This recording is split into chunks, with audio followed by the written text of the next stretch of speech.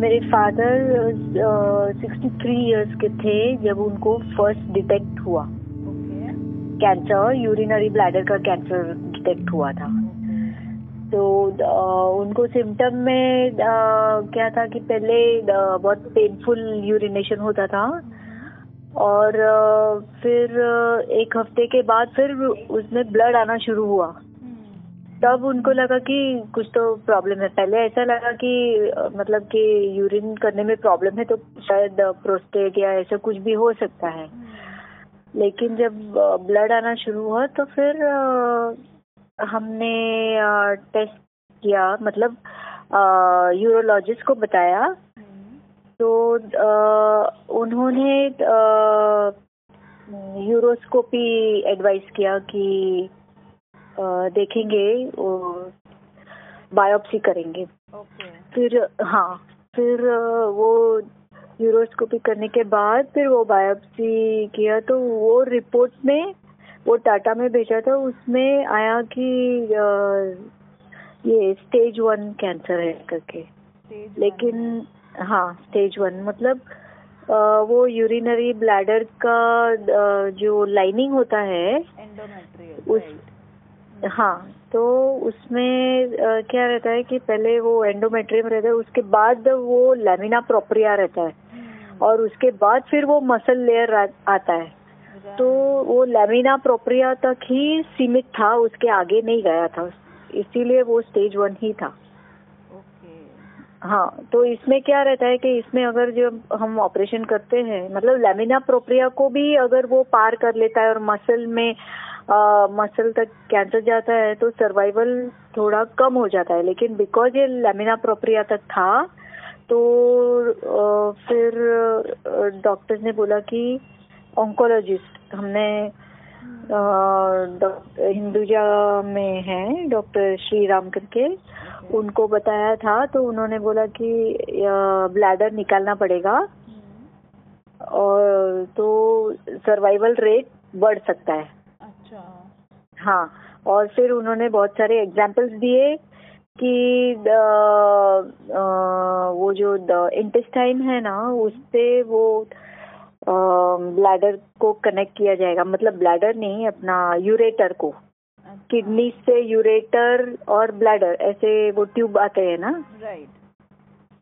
तो वो because urinary bladder को बॉडी में से बाहर निकाल देंगे तो फिर वो यूरेटर को इंटेस्टाइन से कनेक्ट करके उसका ओपनिंग स्टमक से बाहर करेंगे तो फिर यूरिन वहां से पास होगा करके।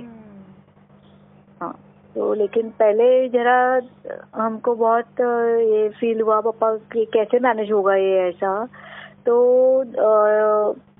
उसी हॉस्पिटल में एक पेशेंट एडमिट था जिसको ऑलरेडी ये हुआ था। तो फिर सर ने बोला कि आप जाके पहले उनसे मिल के आओ, फिर डिसीजन लेते हैं। तो हिंदुजा में ही जो एडमिट थे उनका डिस्चार्ज होने वाला था और हम उनको मिलने गए। तो वो तो बहुत ही यंग थे, मतलब he was just 25 and he had come from Bangalore.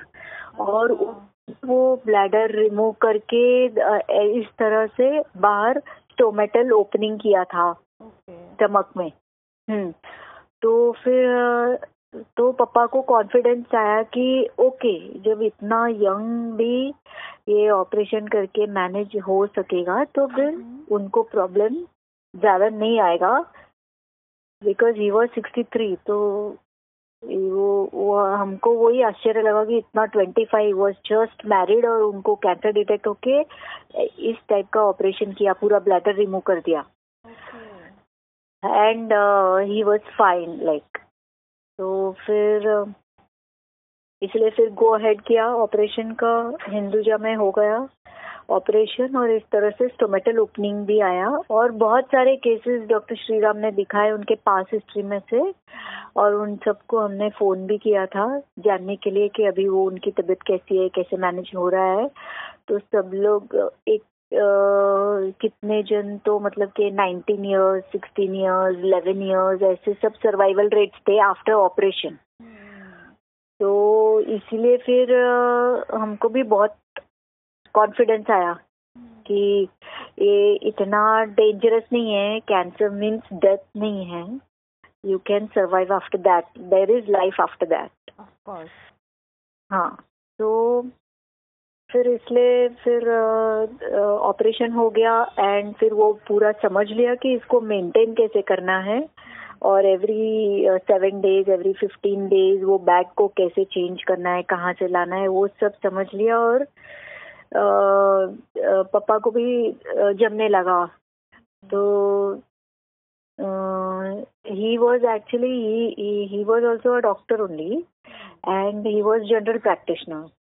So yeah, तो फिर बाद में उनको कोई तकलीफ नहीं थी एंड एकदम इजीली मैनेज हो रहा था। मतलब जैसे किसी को पता ही नहीं चले कि इनको कैंसर हुआ था और ऐसे सब हुआ, ऐसे कुछ भी नहीं। एज अ नॉर्मल लाइफ कर रहे थे। डिस्पेंसरी भी सेम रेसिडेंस वाली बिल्डिंग में ही नीचे ही था, तो आराम से दोनों टाइम जाते थे वगैरह, सब पेशेंट्स एंड ऑल एवरीथिंग। तो और फिर फॉलो अप भी करते थे, तो उसमें भी रिजल्ट अच्छा आता था कि अभी कहाँ भी स्प्रेड नहीं है करके। या तो दैट वाज इन 2005। या फिर 2011 में वापस उनको सेम ब्लड आना शुरू हुआ और पेन हो रहा था। तो फिर वापस टेस्ट किया तो उसमें पता चला अभी वो कैंसर यूरेटर में स्प्रेड होने लगा है। इसीलिए फिर अभी वापस री ऑपरेशन करना पड़ेगा और वो जो यूरेटर का पोर्शन जो इन्वॉल्व हो गया था उसको भी निकाल के वापस वो स्टोमेटल ओपनिंग को दूसरा यूरेटर से ज्वाइन करना पड़ेगा करके।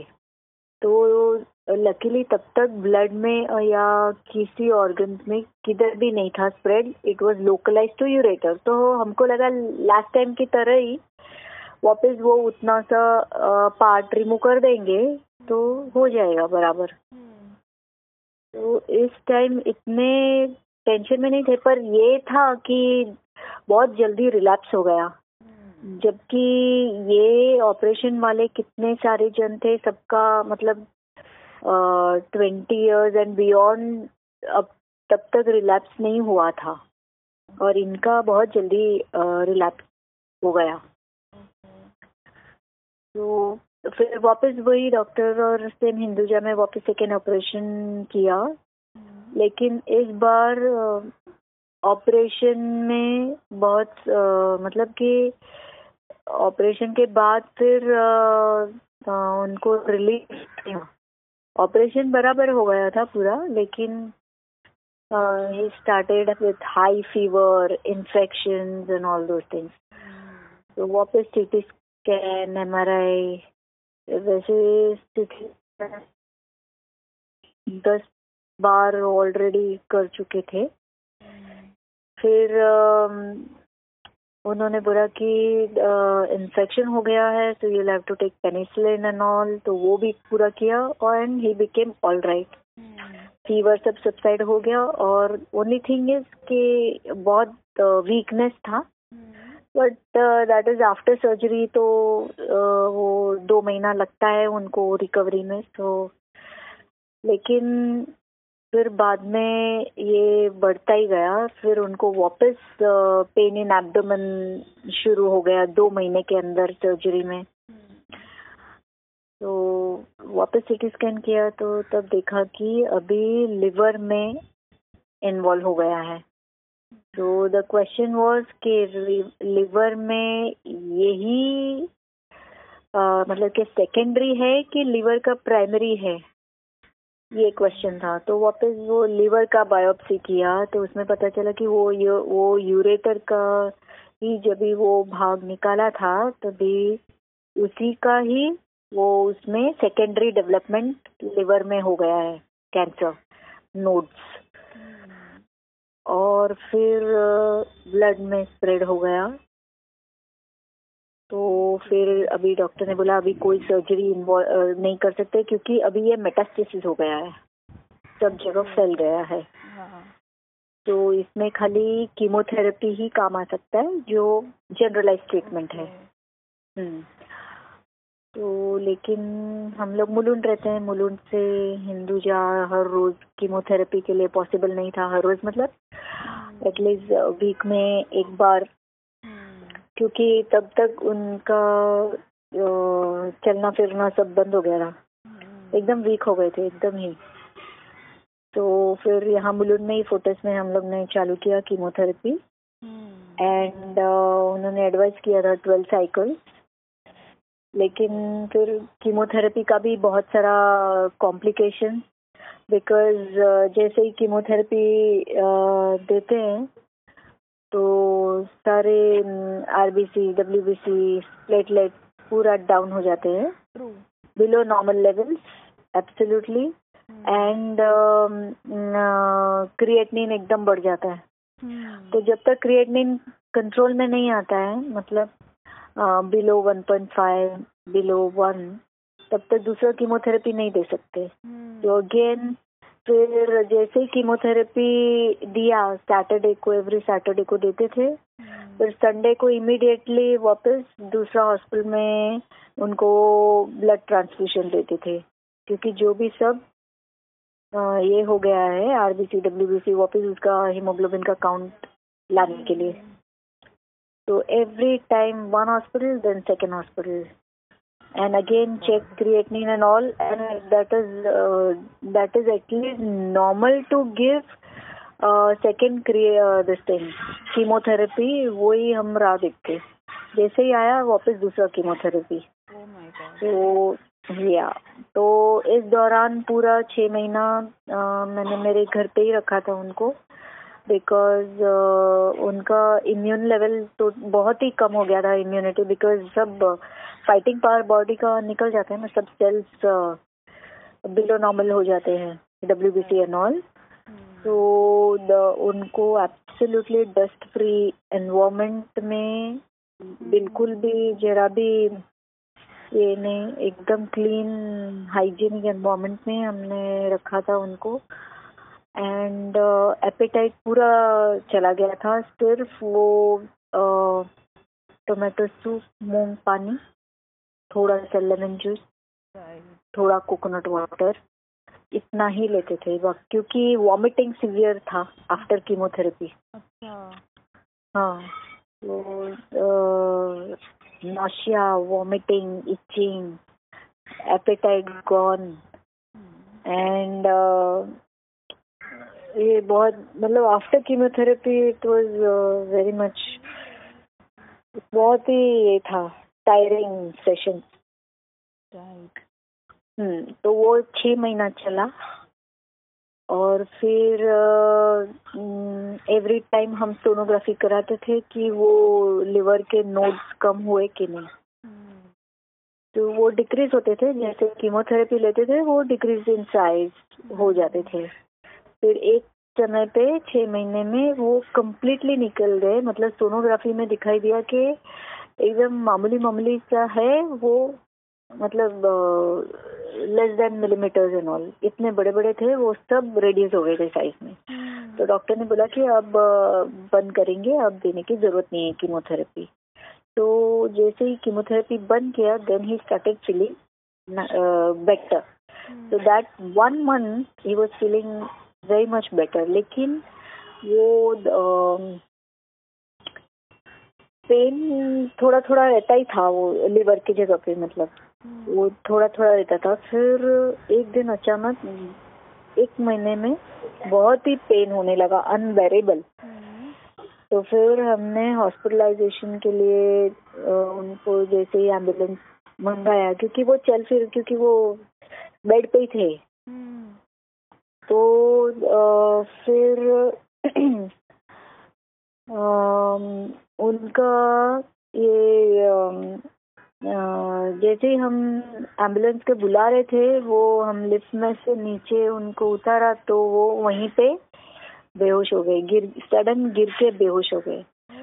फिर एम्बुलेंस तो, लेकिन एम्बुलेंस में क्या है, सब डॉक्टर्स और सब कुछ रहता है, इक्विपमेंट। तो ऑन द स्पॉट उन्होंने ये ब्लड शुगर देखा और ये सब उनको कॉन्शियस लाने के लिए तब ये किया तो वो आ गए कॉन्शियस लेवल, क्योंकि उन्होंने पूछा आपका नाम क्या है, नाम क्या, तो then he regain consciousness. But फिर ऐसे ही लेके गए कैजुअलिटी में, तो तभी वहाँ पे सोनोग्राफी किया तो देखा कि लिवर में ऑलमोस्ट 12 सेंटीमीटर जितना ये कैंसर का गांठ हो गया है, जो फूट गया है, परफोरेट हो गया, और इस वजह से उनका हीमोग्लोबिन 4 हो गया था, और इसीलिए वो कोलैप्स होके गिर गए थे और अनकॉन्शियस हो गए थे।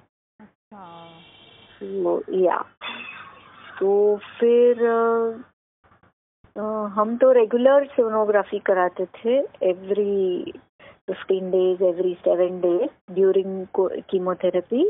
लेकिन वो कीमोथेरेपी खत्म होने के बाद फिर वो 1 महीना ही सर ने बोला था कि 1 महीने के बाद अभी फॉलोअप के लिए आना। तो अभी 1 महीना हुआ ही नहीं था, उसके पहले उसके अंदर गांठ बड़ा होके परफोरेट हो गया, फूट गया, बर्स्ट हो गया।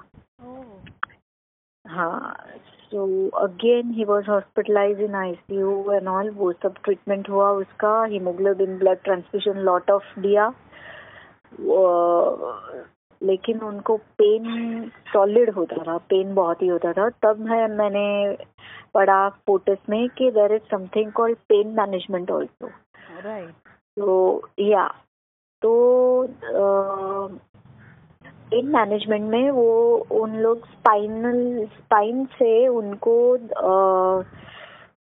इंजेक्शन, जैसे हम स्पाइनल एनेस्थीसिया देते हैं वैसे ही वो नीडल इंसर्ट करके वहाँ पे वो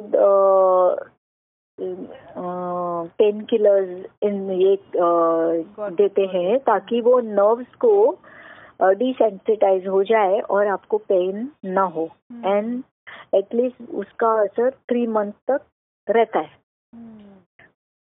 तो ड्यूरिंग कीमोथेरेपी ऑल्सो जब भी हमने स्टार्ट किया तभी भी उनको पेन था, तो ये हमने एक सिटिंग किया था and he was feeling better, pain wise tolerable होता था। नहीं तो पेन रोज ड्यूरिंग 6 मंथ्स वो रोज का रोज पेन किलर का इंजेक्शन चालू ही था, क्योंकि इसमें पेन बहुत ही था, अनबेरेबल था। लिवर तब भी हमने वो कीमोथेरेपी के दौरान भी एक सिटिंग दिया था, तो वो 2.5 महीने तक उनको पेन में टॉलरेबल हो रहा था। इसलिए हमने सोचा कि ये दोबारा हम रिपीट करें, क्योंकि अभी तो वो गांठ भी बर्स्ट हो गया और इतना बड़ा हो गया था, तो पेन उस पे बहुत ज्यादा था। तो इसीलिए हमने दोबारा वो रिपीट किया, स्पाइन में ये इंजेक्शन पेन किलर का। लेकिन ये इंजेक्शन दिया और उसके वजह से उनको स्पाइन में इन्फेक्शन हो गया, एंड अगेन उनको बैक में पेन होने लगा। तो फिर हमने उसका एमआरआई किया तो पता चला कि जो स्पाइन से जो प्रोसीजर किया था उसके वजह से उनको वर्टिब्रे में इन्फेक्शन हो गया है, एंड उसका ऑपरेशन करना पड़ेगा, क्योंकि वो पूरा पस और ये सब निकालना पड़ेगा। इसलिए फिर ऑर्थोपेडिक को दिखाया और वो ऑपरेशन करवाया। तो एक बाजू कैंसर का ट्रीटमेंट चालू, एक बाजू ये ऑर्थोपेडिक का चालू। फिर वो ऑर्थोपेडिक का वो सब हमने फोर्टिस में ही किया। तो ये ऑर्थोपेडिक का वो ठीक, मतलब वो बैक का पेन रिलीफ हो रहा था, लेकिन वो बेड पे से उठ नहीं सकते थे। तो जैसे ही लाइंग डाउन से सिटिंग होते थे तो उनको सिर में बहुत ही जबरदस्त पेन होता था। तो जब वहाँ नर्सेज और डॉक्टर्स वो बीपी सब चेक करते थे कि बीपी बढ़ रहा है कि क्या हो रहा है, किस वजह से इतना हेडेक क्यों हो रहा है। तो वो सब बीपी और वो सब नॉर्मल था। फिर हमने न्यूरोलॉजिस्ट को बताया तो उन्होंने बोला कि कभी कभी ऐसा होता है कि जब स्पाइन का सर्जरी होता है तो ब्लड क्लॉट हो जाता है जो स्पाइनल फ्लूइड में सॉरी ये ऑपरेशन के दौरान कभी कभी परफोरेट हो जाता है स्पाइनल ये कॉलम। और वो परफोरेट होने से वो सीएसएफ जो सेरिब्रल स्पाइनल फ्लूइड है वो वहां से लीक होता है, उसके वजह से हेडेक होता है। तो उन्होंने बोला कि अभी और एक प्रोसीजर करना पड़ेगा जहाँ पे पेशेंट का ब्लड निकाल के वही ब्लड उनको आईवी से वापस इंजेक्ट करेंगे। तो वो जो ब्लड क्लॉट है वो अपने आप it will find its way और जहाँ पे सीएसएफ लीक है वहाँ पे जाके वो प्लग करेगा और तुरंत पेशेंट को आराम होगा। इसलिए अगेन वापस ऑपरेशन थिएटर में ये प्रोसीजर किया। But this procedure was luckily वो इतना दिन से वो ऑर्थो ऑपरेशन के बाद जो उठ के बैठ ही नहीं सकते थे, वो दिन ये प्रोसीजर करने के बाद आराम से उठ के बैठे and he was talking. That was something very miraculous कि ये कैसे कैसे प्रोसीजर्स होते हैं कि वो ब्लड क्लॉट पेशेंट का ही ब्लड वापस री इंजेक्ट बॉडी में किया तो वो क्लॉट बन के वो सीएसएफ अपने आप वो जहाँ पे होल हुआ है स्पाइनल कॉलम में वहाँ पे जाके वो प्लग करके पेशेंट को आराम करेगा। तो that day he felt very relieved, headache नहीं था। राइट। हाँ। तो लेकिन अभी इसमें क्या हुआ कि इतने सारे प्रोसीजर्स, इतने सारे operations in short span of just 2 months, वो बार बार रोज का रोज ब्लड लेना, उनकी बॉडी वैसे भी उनका वजन बहुत ही कम हो गया था, कोई बॉडी में वेन भी नहीं मिल रहा था। रोज रोज वो सब नर्सेस के 4-5 नर्सेस आते वार्ड में और उनका खाली वेन फाइंड आउट करते कि कहाँ से उनको ब्लड मिल सके to check whether haemoglobin, RBC, WBC, everything creatinine is normal और नॉट। तो ये रोज का रोज बहुत पेनफुल प्रोसीजर होता था। प्लस वो कुछ भी खाते नहीं थे, मतलब इंटेक था ही नहीं ड्यूरिंग कीमोथेरेपी एंड आफ्टर वो 2 महीने में इतने सारे ऑपरेशन के। तो खाली सलाइन पे ही थे, मतलब नॉर्मल सलाइन, ग्लूकोज, 5D वो सभी डीएनएस वही उस पे ही थे। तो उसको भी घड़ी घड़ी वो वेन मिलना बहुत मुश्किल हो जाता था। फिर बाद में डॉक्टर्स ने बोला कि अभी इसका प्रोग्नोसिस कुछ नहीं है, मतलब बिकॉज नाउ देर अभी कीमोथेरेपी भी नहीं कर सकते हैं, प्लस लिवर में इतना बड़ा वो बर्स्ट भी हो गया, इतना बड़ा नोडल भी हो गया था। तो उन्होंने बोल दिया कि now this is last stage और उसके बाद अभी कुछ नहीं कर सकते, अभी वार्ड में रख के भी उनको ज्यादा कुछ नहीं होगा, आप घर पे लेके जाओ। तो मैंने उनको बोला मैं घर पे तो लेके जाऊंगी, लेकिन मुझे वेन कहाँ कैसे मिलेगा, रोज का रोज सलाइन जो देना है उसके लिए वेन कहाँ से मिलेगा, रोज का रोज वो पेनफुल टॉर्चर होता था पापा को। क्योंकि तो तभी मुझे याद आया कि कीमोथेरेपी के दौरान हम जब भी कीमोथेरेपी लेते थे तभी बाजू में एक सिटिंग में तभी एक छोटा बच्चा था। He was just 10 years and he was undergoing chemotherapy. तो लेकिन उसमें क्या है कि बच्चों को बहुत पेनफुल होता है वो वेन से कीमोथेरेपी लेना। तो डॉक्टर्स ने उनको नाम मैं भूल गई, वो क्या करते हैं यहाँ चेस्ट में एक इंसिजन करते हैं, सॉरी हाँ ओके, चेस्ट इंसिजन, हाँ चेस्ट में इंसिजन करके जो सेंट्रल वेनस जो सेंट्रल वेन है उस पे ही वो ये वेन फ्लो लगा देते हैं। तो वो वेन फ्लो ऐसे ही पड़ा रहता है और जब वो दूसरा साइकिल में आता है तो उसी से ही उसको कीमोथेरेपी दिया जाता है। मतलब उसको वेन्स में वेन ढूंढने का और उसको वेन फ्लो लगाने का जरूरत नहीं पड़ता है। तो वो मुझे स्ट्राइक हुआ जब तो मैंने बोला डिस्चार्ज। तो अगले दिन मैं कीमोथेरेपी वार्ड में गई और उधर मैंने पूछा कि क्या पापा को ऐसे लगा सकते हैं। तो उन्होंने बोला कि ये तो ऑपरेटिव प्रोसीजर है और उसके लिए सब ब्लड लेवल्स और सब नॉर्मल होने चाहिए, तब जाके ये हम कर सकेंगे। पापा की कंडीशन में ये पॉसिबल नहीं था क्योंकि उनका वेट और उनका हीमोग्लोबिन और बाकी सब लेवल सब डाउन थे।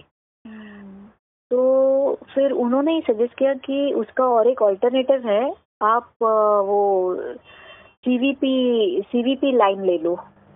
तो उन्होंने मुझे डायरेक्ट किया आईसीयू के हेमाटोलॉजिस्ट वहाँ पे। तो उनको मैं मिल के आई तो उन्होंने बोला ये प्रोसीजर हो सकता है और ये माइनर प्रोसीजर है। तो उसमें भी वो सेंट्रल वेनस लाइन में वो कैथेटर डालते हैं और वो कैथेटर को हम वो इसको वेन फ्लो और वो सब अटैच कर सकते हैं। तो मैंने बोला दिस इज वंडरफुल। और उन्होंने बोला कि जब तक ये नहीं निकलता है, मतलब वो है ना बॉडी में स्टिच कर देते हैं, मतलब चेस्ट से वो चेस्ट से स्टिच कर देते हैं कि वो निकल ना पाए। तो जब तक वो नहीं निकलता है आप हाइजीनिकली वो सैनिटाइज करके परफेक्टली हैंड सैनिटाइज करके फिर उसमें आप वो आईवी लाइन अटैच कर सकते हैं, वेन पंक्चर करने की जरूरत नहीं है। तो देन आई गॉट रिलीफ कि okay now in this condition I can take him home and we can have that maintenance therapy at home. तो फिर वो दिन ये सीवीपी लाइन हमने ले लिया और फिर दूसरे दिन डिस्चार्ज करके घर पे हमने वो सब बेड मंगवा लिया था जो क्या बोलते हैं ऊपर नीचे होता है ना, सो दैट उनको उठना ना पड़े। वो बेड कोई हाँ हॉस्पिटल बेड पाउलस बेड रहता है ना, हाँ। तो वो सब मंगा के सब रेडी करके रख दिया था और फिर आईवी स्टैंड और जो सब चाहिए सब हमने घर पे ही मेंटेन किया और मैं ही उनको ये सब रोज सलाइन और वो सब देते थे। हाँ देती थी, मॉनिटर करती थी एवरीथिंग। और जैसे ही उन्होंने सब समझा के दिया था सब वैसे हम फॉलो करते थे। फिर लेकिन उनका पेन कम नहीं हो रहा था। लेकिन अभी हमको वो दोबारा पेन का इंजेक्शन नहीं लेना था because that had cause infection and that had led to all that orthopaedic operations and all. तो फिर एक गैस्ट्रोएंटरोलॉजिस्ट थे फोर्टिस में, उन्होंने बोला कि इसका दूसरा प्रोसीजर भी है। हम जीआई ट्रैक से मतलब एंडोस्कोपी द्वारा हम वो ट्यूब के द्वारा जीआई ट्रैक से हम वो पेन किलर्स रिलीज कर सकते हैं जो इवेंचुअली ब्लड में एब्जॉर्ब हो जाएगा और उनको पेन में रिलीफ हो सकता है ये प्रोसीजर से। तो फिर हम उनको आर से नाम है माहिम बैड्रा में हॉस्पिटल है राहेजा या, तो वहाँ पे लेके गए। वहाँ पे उनको ये प्रोसीजर किया बिकॉज अभी जो उनका प्रोग्नोसिस था it was just 1 or 2 months। मतलब डॉक्टर्स ने क्लियरली बोला था नाउ देयर इज नो, कुछ नहीं हो सकता है। At the most what you can do is कि अगर आपको घर पे मेंटेन नहीं हो रहा है तो फिर आप हॉस्पिटल में एज अ मेंटेनेंस रख सकते हैं। तो मैंने बोला नहीं वो घर पे ही, क्योंकि पापा को भी नहीं चाहिए था, पापा को नहीं बोला था ऐसा कुछ भी।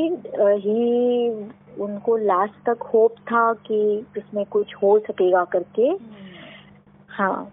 Because he always wanted to live because मेरे 2 भाई हैं, उनके भी बच्चे हैं। तो वो बोले कि वो बड़े हो जाए उसके बाद ही, तब तक बिकॉज वही सब करता थे, वही सब उनका करते थे, प्लानिंग करते थे कि अभी ये एजुकेशन लेना है, अभी ये करना है, आगे ऐसे करना है वगैरह सब। तो ही वांटेड के he be there so that वो बड़े हो जाए, फिर भले वो ना रहे तो ऐसे।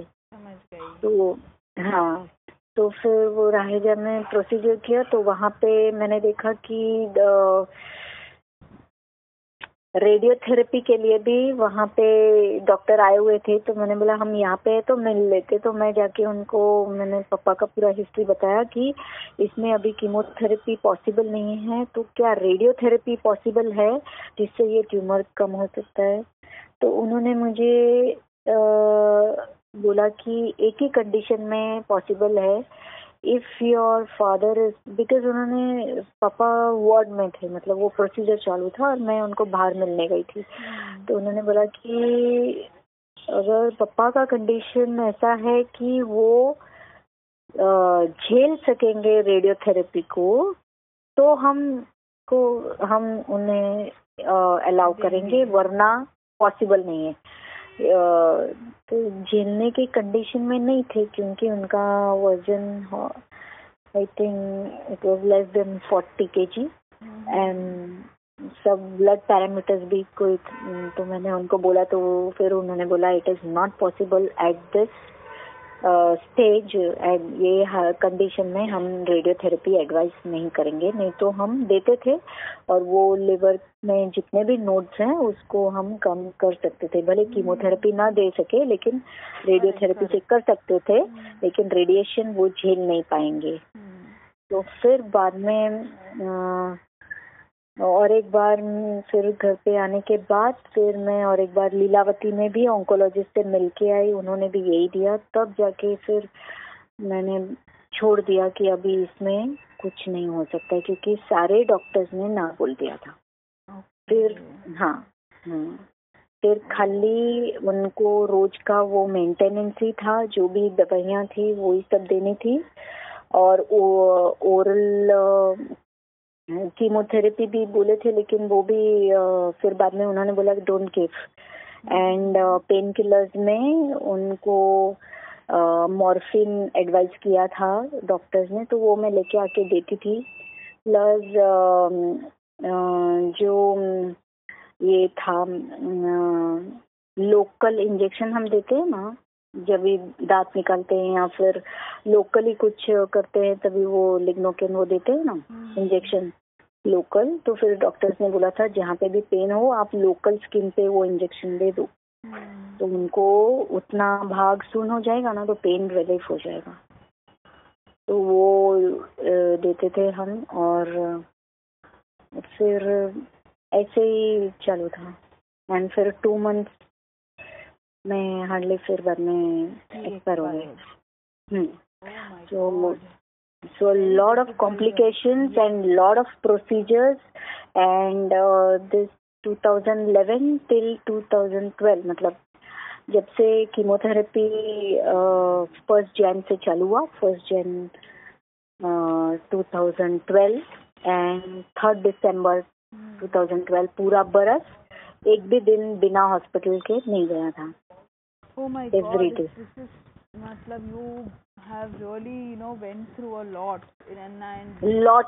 lot मतलब मैं अगर आपको प्रोसीजर का पूरा लिस्ट दे दूं ना तो आपको लगेगा कि माय गॉड इतना सारा प्रोसीजर, इतना ये सब आपने इतना बोला उसमें ही पता चल गया कि oh shit, yeah. So just to summarize all these things in a brief, we will definitely try to implement each and everything, how it happened and what you have went through, because I'm sure there are many people like your father and you who are going through with the same thing, too much of confusion, क्या करना है क्या नहीं करना है, यहाँ से ये opinion वहाँ से वो opinion. So this is the main reason why we are collecting everyone's experiences, which is eventually going to help us in treating the patient well. तो एटलीस्ट आगे के पेशेंट्स के साथ हम थोड़ा केयरफुल रह सके, राइट? सो अगर मैं बोलूँ कि जर्नी कब चालू हुई और कब खत्म हुई, तो इट स्टार्टेड इन 2005 से लेकर 2012. So he's been struggling from 2005 to 2005 से लेके 2011 he was better. Okay. He didn't have any complaint except that कि वो बैग जो है वो every 15 days जो चेंज करना होता है वो मैं कर देती थी. Right. वो ओके, क्योंकि वो यूरिनल ओपनिंग बाहर था ना, स्टमक पे था। राइट। तो उसको वो जो फ्लैंज है ना, उसको चेंज करना पड़ता है और दूसरा फ्लैंज डालना पड़ता है। तो दैट इज 1 hour प्रोसीजर रफली। या सो वो कर देवे तो वापस 15 days वो आराम से, मतलब खाली वो बैग का यूरिन खाली उसको खाली करना रहता है घड़ी घड़ी एट इंटरवल्स, दैट्स ऑल। और कोई तकलीफ नहीं था। और वो क्या, वो शर्ट पहने तो अंदर पता ही नहीं चलता है कि वो बैग लेके अंदर है। तो मतलब 2005 से लेकर 2011 तक आपको सिर्फ स्टोमा बैग चेंज करना था। बाकी जो ये एक्सपीरियंस आपने बोला 2011 से 2012 तक, ये आपको सेकेंड ऑपरेशन रिलैप्स हुआ। हाँ, रिलैप्स हुआ ना, तब से सब हर दिन प्रॉब्लम था। ये सब कुछ आप मुंबई में ही बेस्ड हो, मतलब ये? हाँ, सब हमने 2 ही हॉस्पिटल में लिया, एक फोर्टिस और हिंदुजा, दैट्स इट। हिंदुजा फिर हमने फोर्टिस में कीमोथेरेपी की वो चालू किया, क्योंकि फिर वो ट्रैवलिंग बच जाता था। हम लोग मुलुंड में ही रहते और फोर्टिस हमारे बाजू में ही था। So it was just 5 minutes in drive. मतलब 2005 में फर्स्ट स्टेज पे था ना? हाँ, फर्स्ट। और फिर अच्छा, डायग्नोस फर्स्ट स्टेज होगा। ओके, सॉरी आपका आवाज कट हो रहा है, क्या बोले आप? मैं पूछ रही थी, डायग्नोस फर्स्ट स्टेज पे ही हुआ था ना? जब डायग्नोस हुआ था तब वो फर्स्ट स्टेज पे ही था। हाँ, फर्स्ट स्टेज पे ही। टोटल कितने कीमोथेरेपी और रेडिएशन लिए हैं उन्होंने टोटल? रेडिएशन नहीं दिया ना, because he was not fit for radiation. Chemotherapy, लेकिन कीमोथेरेपी के 11 साइकिल्स दिए। 11 साइकिल, टोटली 12 एडवाइस थे, लेकिन 11 में ही वो पूरा ये हो गया था कंप्लीट। सब चले गए थे, तो उन्होंने बोला कि अभी 12th वाला भी देने की जरूरत नहीं है। करेक्ट। कोई और उन्होंने बोला था गो ऑन। नहीं, उन्होंने बोला फिर 1 month के बाद वापस सोनोग्राफी करेंगे, फिर बाद में आगे का प्रोसीजर हम डिसाइड करेंगे। ओके, तो एक्सपीरियंस कैसा था डॉक्टर्स के साथ? मतलब अगर आप इन शॉर्ट बताओ कि क्या क्या मेन दिक्कतें आ रही थी? नहीं, ऐसे प्रॉब्लम्स, एक्चुअली स्पीकिंग प्रॉब्लम्स कुछ नहीं थे, क्योंकि मतलब कि डॉक्टर्स के साथ कोई प्रॉब्लम्स नहीं था। खाली एक ही वो जरा वो जो स्पाइनल वो पेन किलर का इंजेक्शन दिया था, वो इन्फेक्शियस होने की वजह से थोड़ा कॉम्प्लिकेशन बढ़ गया था।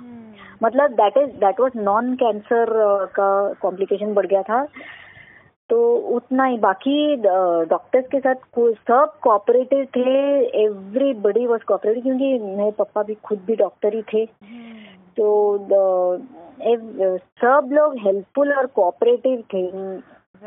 मुझे लास्ट में इवन हम वो डॉक्टर ने बोला कि अगर आपको घर पे मैनेज नहीं होगा, क्योंकि एवरीडे आईवी और ये सब, तो आप यहाँ पे भी रख सकते हैं करके। मतलब इतने कोऑपरेटिव थे एवरीवेयर। और वो खाली क्या, वेन नहीं मिलता था ना, तो रोज का रोज ये एक हेडेक हुआ करता था पापा के लिए, वो और नर्सेस के लिए। वो वेन ढूंढते कितने सारे सब लोग ट्राई करने का, वेन नहीं मिलता है, ब्लड नहीं मिलता है, इन्वेस्टिगेशन नहीं होता है, आईवी नहीं दे सकते, ये सब था।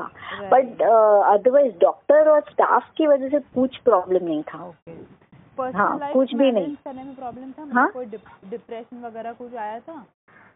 क्या कोई डिप्रेशन में थे, ऐसा कुछ था? ये ऑटोमेटिक हो जाता है ना, डिप्रेशन ऑटोमेटिक हो जाता है। तो पापा वैसे बहुत ही स्ट्रांग थे। उनको जब फर्स्ट डिटेक्ट हुआ ना, वो ऐसे ही बोल रहे थे कुछ नहीं है इसमें, कुछ नहीं करके आराम से बिंदास और सब कुछ करते थे नॉर्मली। वो हम लोग जैन हैं, वो पालिटाना क्या बोलते हैं, वो हिल चढ़ के, हाँ, वो यात्रा वात्रा सब करते थे, सब अकेले। और वो उसके बाद वो समेत सिकर में जो बड़ा हिल है, उसका 99 टाइम्स वो 99 यात्रा बोलते हैं, वो भी करके आए with that bag and all everything. He was so strong and एकदम ही स्ट्रांग थे वो। पूरे खानदान को वो सब लोग सलाह लेने के लिए उनके पास आते थे ऐसे। तो he was very strong. But जब भी कीमोथेरेपी में क्या है, तुम्हारा अंदर से तुम खत्म हो जाते हो ना, अंदर से पूरा इम्यूनिटी गॉन और सब, और उठ नहीं सकते हो, कुछ भी नहीं कर सकते, तब जाके फिर डिप्रेशन आता है फिर। और वो पेन का तो मतलब चीज निकलता है, इतना अनबेरेबल पेन, अनबेरेबल, हम देख ही नहीं सकते थे, इतना पेन था। फिर वापस फिर हम वोवेरान और वो सब देते थे तो उससे रिलीफ होता था, लेकिन वोवेरान भी it was affecting because too much painkiller again damages your kidney functioning. तो who was a role model for him, मतलब कोई सपोर्ट सिस्टम जो थ्रू आउट आप थे जैसे, और कोई था? मैं था, मेरे दोनों भाई और मेरे हस्बैंड, हम 4 जन उनके कंटिन्यूस पापा के साथ में ही थे। For every investigation, for every treatment, for every 24 hours हम लोग चारों जन साथ में थे, 24 आवर्स या। तो थ्रू आउट और हम लोग ने क्या किया था, सब वो द सीक्रेट का वो सब मोटिवेशनल सेंटेंसेस पूरे बेडरूम में लगा के रखा था, जहाँ पे भी नजर जाए वो पढ़े। और हम जैन है तो वो धार्मिक भी बहुत थे, इसीलिए रोज का प्रतिक्रमण और माला और वो सब करते थे, सब महाराज सर ये थे सब, मतलब या कीमोथेरेपी में भी वो प्रतिक्रमण और वो सब करते थे वो। Oh wow. या लेकिन फिर बाद में या कोई मैसेज देना चाहोगे आप, मतलब अभी जो करंट कैंसर जिसको है उनको, कि क्या मतलब क्या रखना चाहिए, मतलब one thing which you should keep with you? जैसे आप तो मैं जो नहीं हाँ, मैं जो देखती हूँ ना कि अभी जितने कैंसर में है जो पॉजिटिव रहते हैं, पॉजिटिव, तो उनमें बहुत जल्दी फर्क आता है, वो मैंने देखा है। जैसे मतलब अभी वो सोनाली बेंद्रे को ही देख लो, तो वो उन्होंने भी लिखा था कि मैं सिर्फ पॉजिटिव बुक्स ही पढ़ती थी and I was keeping myself totally positive. So that is helping a lot to so many patients. Plus मैंने देखा, इवन मैंने ये वीगन में देखा, शरण में वो कैंसर सर्वाइवर्स, तो उन्होंने बोला हमारा कैंसर टोटली चला गया with just plant based diet, खाली रॉ फूड खाने से पूरा डिटॉक्स होके हमारा कैंसर निकल गया। So that is also one of the thing कि मुझे लगा कि इससे भी बहुत ही फर्क पड़ता है। हम लोग तो क्या जैन है तो हम लोग तो वो कंदमूल भी नहीं खाते हैं, मतलब बाकी एग मीट तो सवाल ही नहीं आता है, और कोई स्मोकिंग वोकिंग ये वे तो कुछ नहीं रहता है हम लोग का जैन में ऐसा। हाँ, और रात्रि भोजन नहीं रहता है, और बहुत सारा वैसे भी हम लोग करते ही रहते हैं।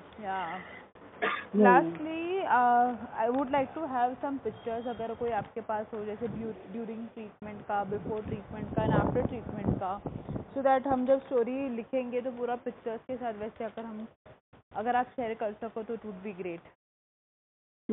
पापा का फोटो या अच्छा, मतलब कोई ट्रीटमेंट के टाइम का है या कुछ भी, तो एक स्टोरी में अच्छा सा वो इम्पैक्ट गिरेगा, क्योंकि ऐसे थे एंड वो ऐसे उन्होंने हील किया, ऐसा सब इतना फेस किया उन्होंने, एवरीथिंग। ठीक है, वो मैं ट्राई करूंगी। या वो मैं अगर कोशिश मिलते हैं तो please can you just forward on this number? Yeah okay. तो हाँ, पहले आप क्या लिखोगे ना, वो पहले मुझे दिखाना। वो हम दिखाएंगे आपको, वो हम आपको भेजेंगे। अगर आपका कंसेंट मिलेगा, आपका होगा तो ही हम आगे भेजेंगे, नहीं तो it will not be posted, so you don't have to worry for it. Yeah हाँ, बस बराबर है। Okay, yeah fine. Thank you so much Jinal, it was wonderful talking to you. And yes, your story is inspiring. Let me just give us some time. हम जैसे ही हमारा draft ready होता है, we will send it to you. Okay, fine. Okay. Yeah. Thank you so much. Bye. Yeah. Bye.